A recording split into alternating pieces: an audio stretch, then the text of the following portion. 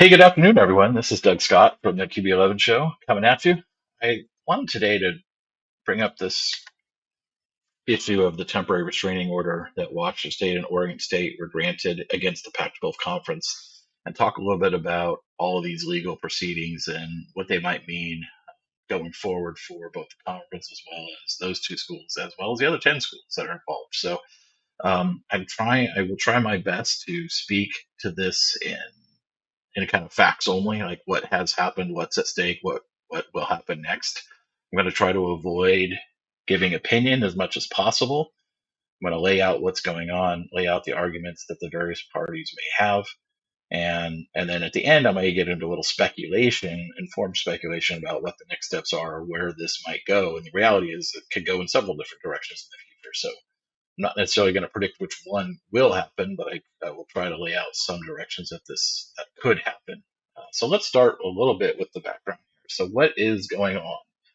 Well, obviously, 10 of the 12 schools have announced their intention to leave the Pac-12 at the conclusion of the current media rights deal, which ends in summer of 2024, and those 10 schools have all decided to join new conferences for their futures starting next August of 2024.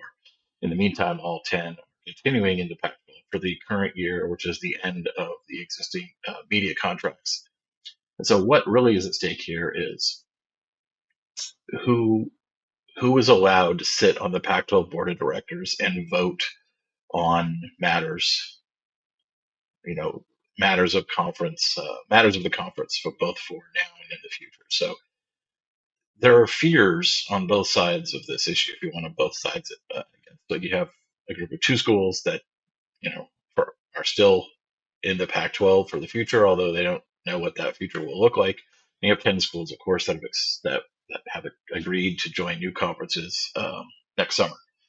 So, according to the bylaws, the Washington State and Oregon State interpretation of those bylaws is that they are the only two schools who are allowed to be on the board, and therefore they are the only two schools that are allowed to hold a board vote or to vote on any matter subject to board approval. The other 10 schools haven't made any argument whatsoever. I think it's really important to note that this hearing that was filed by the Washington State and Oregon State was against the conference. It was not against the other 10 schools. The other 10 schools did not join the hearing, nor did they participate in it in any way, and are currently not subject to it. We'll get into a little bit more on that later. So, why they brought this action potentially is because the Commissioner Klyapkov was trying to hold a meeting of all 12 school presidents to decide on, at a minimum, some retention agreements and employment agreements in order to keep the conference running for the current year. As you can imagine, when an entity is presumed to be ending or at least substantially changing, people start looking for new jobs, right? And the Pac-12 has about 200 employees, mostly in the Pac-12 networks. And if if a decent number of or key critical members of those 200 employees leave the conference this year to take new jobs, the conference will potentially be unable to actually run business. The Pac-12 network, produces 1,000 sporting events a year, including football.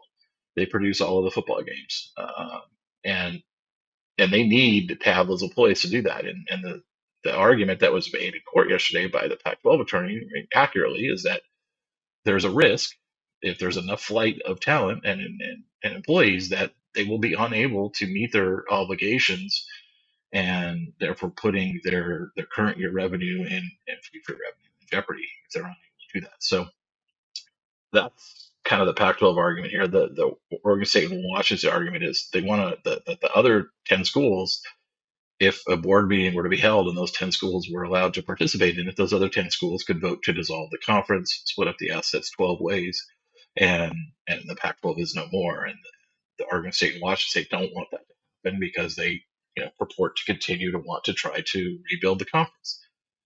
Ultimately, this all comes down to the assets, right? So there's about $450 million in current year revenue. The Most people would tend to agree that should be split 12 ways. I think there's some There's some people making arguments that the two schools could make a claim on some or all of that money. We'll put that aside for now as well. Other assets, there's about $65 million in future NCAA tournament credits that get paid out over the next 5 years. There's about $100 million in a Rose Bowl settlement payment that will come in the next couple of years as well. There's whatever conference reserves remain. The last reported number of that was around $45 million. I think that was a couple of years ago.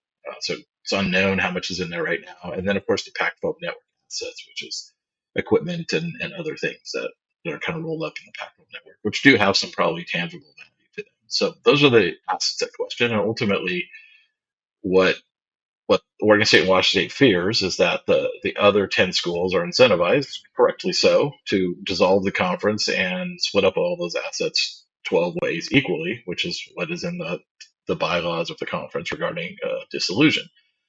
And so Oregon State and Washington State filed this suit to protect against that happening, and they were right to do so. And they're protecting themselves, and that was the right thing for them to do.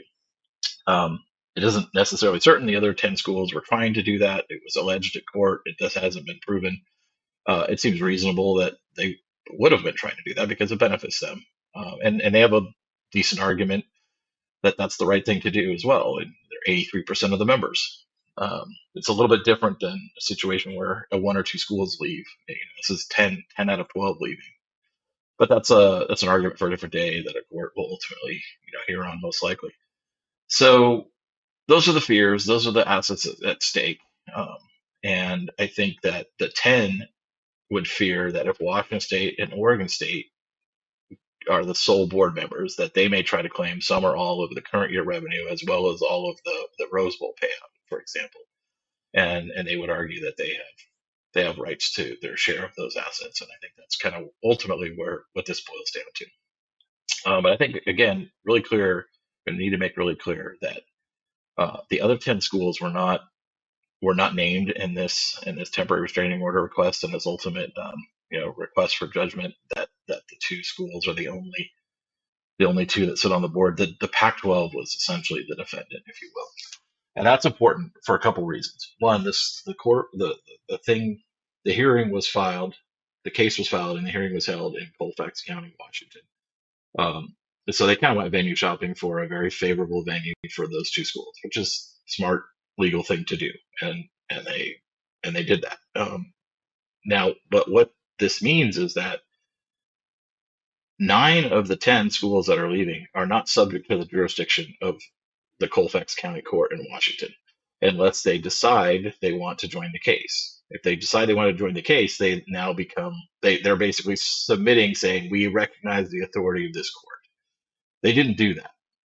None of the other schools joined the case. So as of now, that court has no authority to issue discovery on 9 of those 10 institutions. They can issue discovery on Washington because Washington is in the state of, the University of Washington is in the state of Washington and therefore is subject to the jurisdiction of that court. But the other 9 schools are not. I think this is very important. I think there's been some people arguing that now there'll be discovery and those 2 schools can go find these smoking guns that the other 10 schools were colluding with networks and whatnot to conspire to yada, yada, yada. But I think it's important to note that as of now, the 9 are not subject to such discovery. So the arguments that Oregon State and Washington State made were essentially that if the injunction was not granted, if the temporary restraining order is not granted, and the Pac-12 was allowed to hold a board meeting to what was supposed to be tomorrow, that they could do irreparable damage to the 2 schools, and which is why the TRO was granted and should have been granted. The Pac-12 is arguing that the Pac-12 argument was essentially, we've got these 2 schools saying they're the only people who make up the board. We've got these other 10 schools saying, no, they're allowed to be on the board too. And those are our bosses, and our bosses are fighting amongst themselves. And we don't know how to respond to that, but we have needs that need to happen now. We need a retention plan. We need to ensure that we're operating and meeting our obligations. So we can't have nothing happen in the interim because these things need to be addressed while the board membership thing gets sorted out. So the temporary restraining order was granted. What does that do? I think there's been some misunderstanding about this. Well, this does not give Washington State or Oregon State control of the board. There was no arguments were heard on that point, and no ruling was made on that point. That will be heard at a different day. Who is allowed to sit on the board and who is not allowed to sit on the board. All of that will be heard later. So what did it do? It basically said that no board meeting can happen whatsoever. The 2 schools can't hold a board meeting or make any decisions. The 10 schools can't hold a board meeting or make any decisions. No board meetings are allowed to be held of any kind. The judge did later amend his order to allow for unanimous written agreements among all 12 schools in writing for any actions. So if the 12 schools can all agree on retention agreement or other things that would allow the operations of the conference to continue, where board decisions need to be made, a 12-0 unanimous decision in writing can be made. It does not allow any meetings whatsoever. And the other thing the TRO did was it basically affirms that status quo, business as usual, which was not a question, right? So it really just puts everything on lockdown. No decisions can be made. Nobody can do anything with the assets. Nobody can do anything with future assets. Nobody can amend the bylaws or vote to dissolve or spend any money beyond what is normal business operations. So what did the temporary restraining order not do? Well, like I said, it did not give Washington State and Oregon State control of the board. It also does not open up 9 of those 10 schools for any kind of discovery because those 9 schools are not subject to the jurisdiction of the court at this time. It also did not decide who ultimately is or isn't in good standing and has a right to sit on the Pacto board. All of that will be decided later. Was proper notice given? As defined by the law, was notice given by the 10 schools? Hasn't been determined yet. What does notice mean if it was given? Hasn't been determined yet. Does that mean that because you're leaving at the end of the term, does the consequences of the notice apply? Or because you're leaving after the term has already concluded in full, do the consequences not apply? It's unclear. That will all be potentially decided in a court later. It also doesn't, the temporary restraining order does not ultimately determine which assets will belong to which schools in what proportions. All of that, again, will be decided down the road. So, down the road, let's talk about that. What's next? So, the next likely thing from a legal standpoint that will be scheduled is there will be ultimately that hearing on who gets to sit on the board and was notice given, what does notice mean, what are the consequences of notice. So the question becomes, first question becomes, where will this hearing occur? I think Oregon State and Washington State would love for it to occur in the same court where they filed it, right? But I think there could be an argument that 9 of the other 10 schools could make that says, hey, we're not subject to the jurisdiction of this court. This isn't the proper venue for this hearing.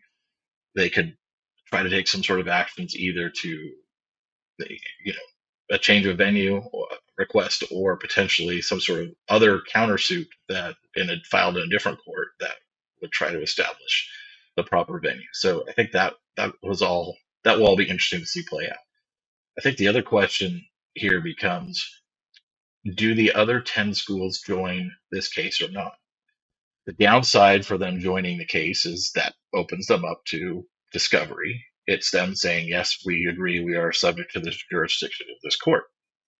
So that would give them a lot of incentive not to join the case. So right now the case is just between the 2 schools and the Pac-12 conference, not the other 10 schools.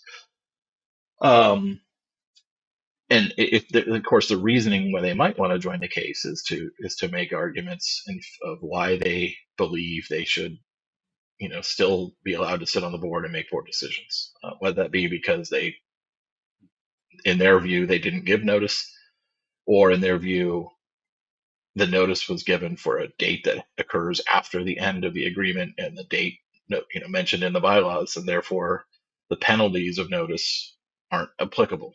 So those arguments could be made if they join the case. They could actually be made by the Pac-12 conference itself. Whether they're willing or capable of making that, I think is an open question. So let's say a hearing happens, and let's say the outcome is that the hearing is determined that all 12 schools have board membership rights. Well, then it's game on, right? Because then the other 10 schools could vote to dissolve, divide up the assets equally, and Oregon State and Washington State won't get cut out of that. They'll just get their 1/12 share of everything, and for all intents and purposes, the Pac-12 will end. Um, so that's one thing that would happen if the Oregon State and Washington State ultimately lose on the board membership question. Now, it doesn't mean that the other 10 will definitely vote to dissolve. It means they could. They could take control of the board and do those things. Now, what happens if Oregon State and Washington State win? So if they win, it doesn't mean they automatically have all the money and all the assets and they got to run away and laugh all the way to the bank with $500 million. That's not what would happen. The question would be, well, first of all, the question would be, is this appealed? How long is it appealed? How far up the chain does it get appealed by the Pac-12 and or the other 10 schools if they join? Secondly, what does Washington State and Oregon State do? So if they're announced to be the only two board members, do they hold board meetings? What do they do with those board meetings? I think that could ultimately determine, what counteractions happen next, right? So if they try to hold a board meeting and say, hey, we're grabbing all of the revenue for the current year and keeping it for ourselves per the bylaws, then that will be challenged in court, right? They don't just get that because they say they do. That's not how it will work. That all will be litigated. I think the question becomes, how far will they go if they get control? How far will either side go if they get control? And all of that will again be litigated in court. I think the argument that some of the 10, again, now we're branching into possibilities, right? So I think the argument, regardless of who wins the question of board membership, the argument that the 10 schools could make in court in some future case could be that the Pac-12 is no longer, as constituted, having lost 83% of its ownership and being at 25% of required membership to be a recognized FBS NCAA conference, not having a TV contract, not having revenues in the future. I think the 10 schools could make the legal argument that the Pac-12 is no longer a going concern, which is a legal term. It just means it's no longer a valid company going forward, if you will. It's no longer a valid entity. It's for all intents and purposes, it's dead. It may not legally be dead, but it's practically dead, and therefore that could be, in a legal sense, then that could be an argument that would say Oregon State and Washington State can't pretend that this is still going on to benefit themselves financially at the expense of the other 10 schools, and therefore that could end in dissolution and an equal division of all shares. So that's one thing that could be happening. This will take months, if not years, to play out in court if it goes down any kind of litigation route. The other thing that could be happening separately is, regardless of who wins control, let's say Oregon State and Washington State win control of the board and they decide they're going to hold up assets or take more than 1/12 share of assets. The other 12 schools could litigate that. They could sue and say, nope, we believe we're entitled to those assets, and tie it all up in court for a long time. I think that's where this comes to what I think is the very likely outcome, is that there will be some sort of agreement or settlement of this between the 12 parties. Primarily because I think Oregon State and Washington State can't afford to wait for all of this stuff to get tied up for years in litigation. They need to know which assets they have control of so they can know what their next course of action is. Do they want to try to invite other schools to leave their existing conferences and join the Pac-12? Well, if they want to do that, they have to have money.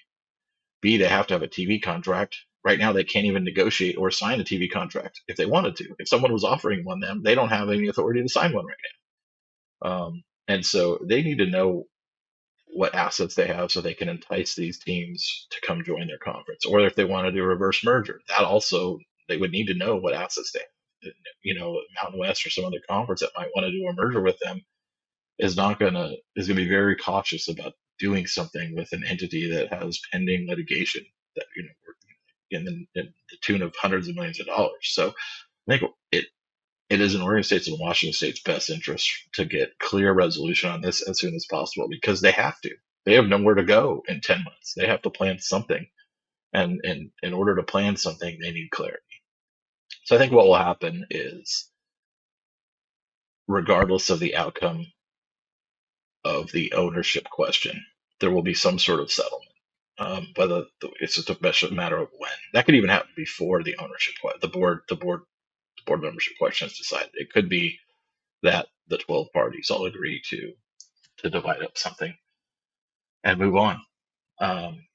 But this is just the first step of many. One of the things I said yesterday is no one could win anything yesterday, but Oregon State and Washington State could have lost. If they would have lost the temporary restraining order hearing, it would have been game over because the other 10 then could have just called their board meeting on Wednesday, amended the bylaws any way they wanted to, and kind of moved on. So they played the card they had to play. They're living to fight another day, but let's be clear, they have a long way to go with this. They have to win a lot of battles to get where they probably want to get or need to get.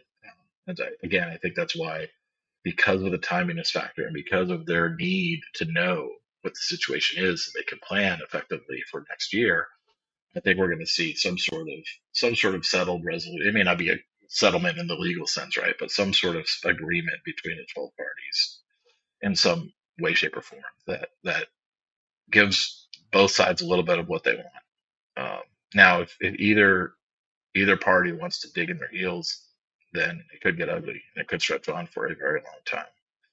But we'll see if that happens or not. Anyway, that's my read on the situation. Again, I tried to stick to facts. Um, you know, not give too much opinion. I think, if you're asking me my opinion, I think the Oregon State and Washington State were absolutely right to do this. They're protecting their interests, and the temporary restraining order should have been granted. I think it's probably fair to prevent the other 10 schools from taking action at this point in time. So I agree with that. I also think the other 10 schools aren't guilty of anything. They're not required to enter into a new contract at the end of the existing one. Like they have not caused harm legally or financially to Oregon State and Washington State. They've met the terms of their agreement, and then they're deciding to go their separate ways at the end of that agreement. And that's fine. That's their right. They're not required to continue to do business, to sign a new contract over and over and over again in perpetuity. I mean, that you can't compel someone to sign a contract they don't want to, and you can't hold them liable for damages that they didn't create by not signing a contract they don't want to. They signed a contract, they fulfilled 100% of that contract, and then they're moving on. So I think they're right to want to defend their interest as well.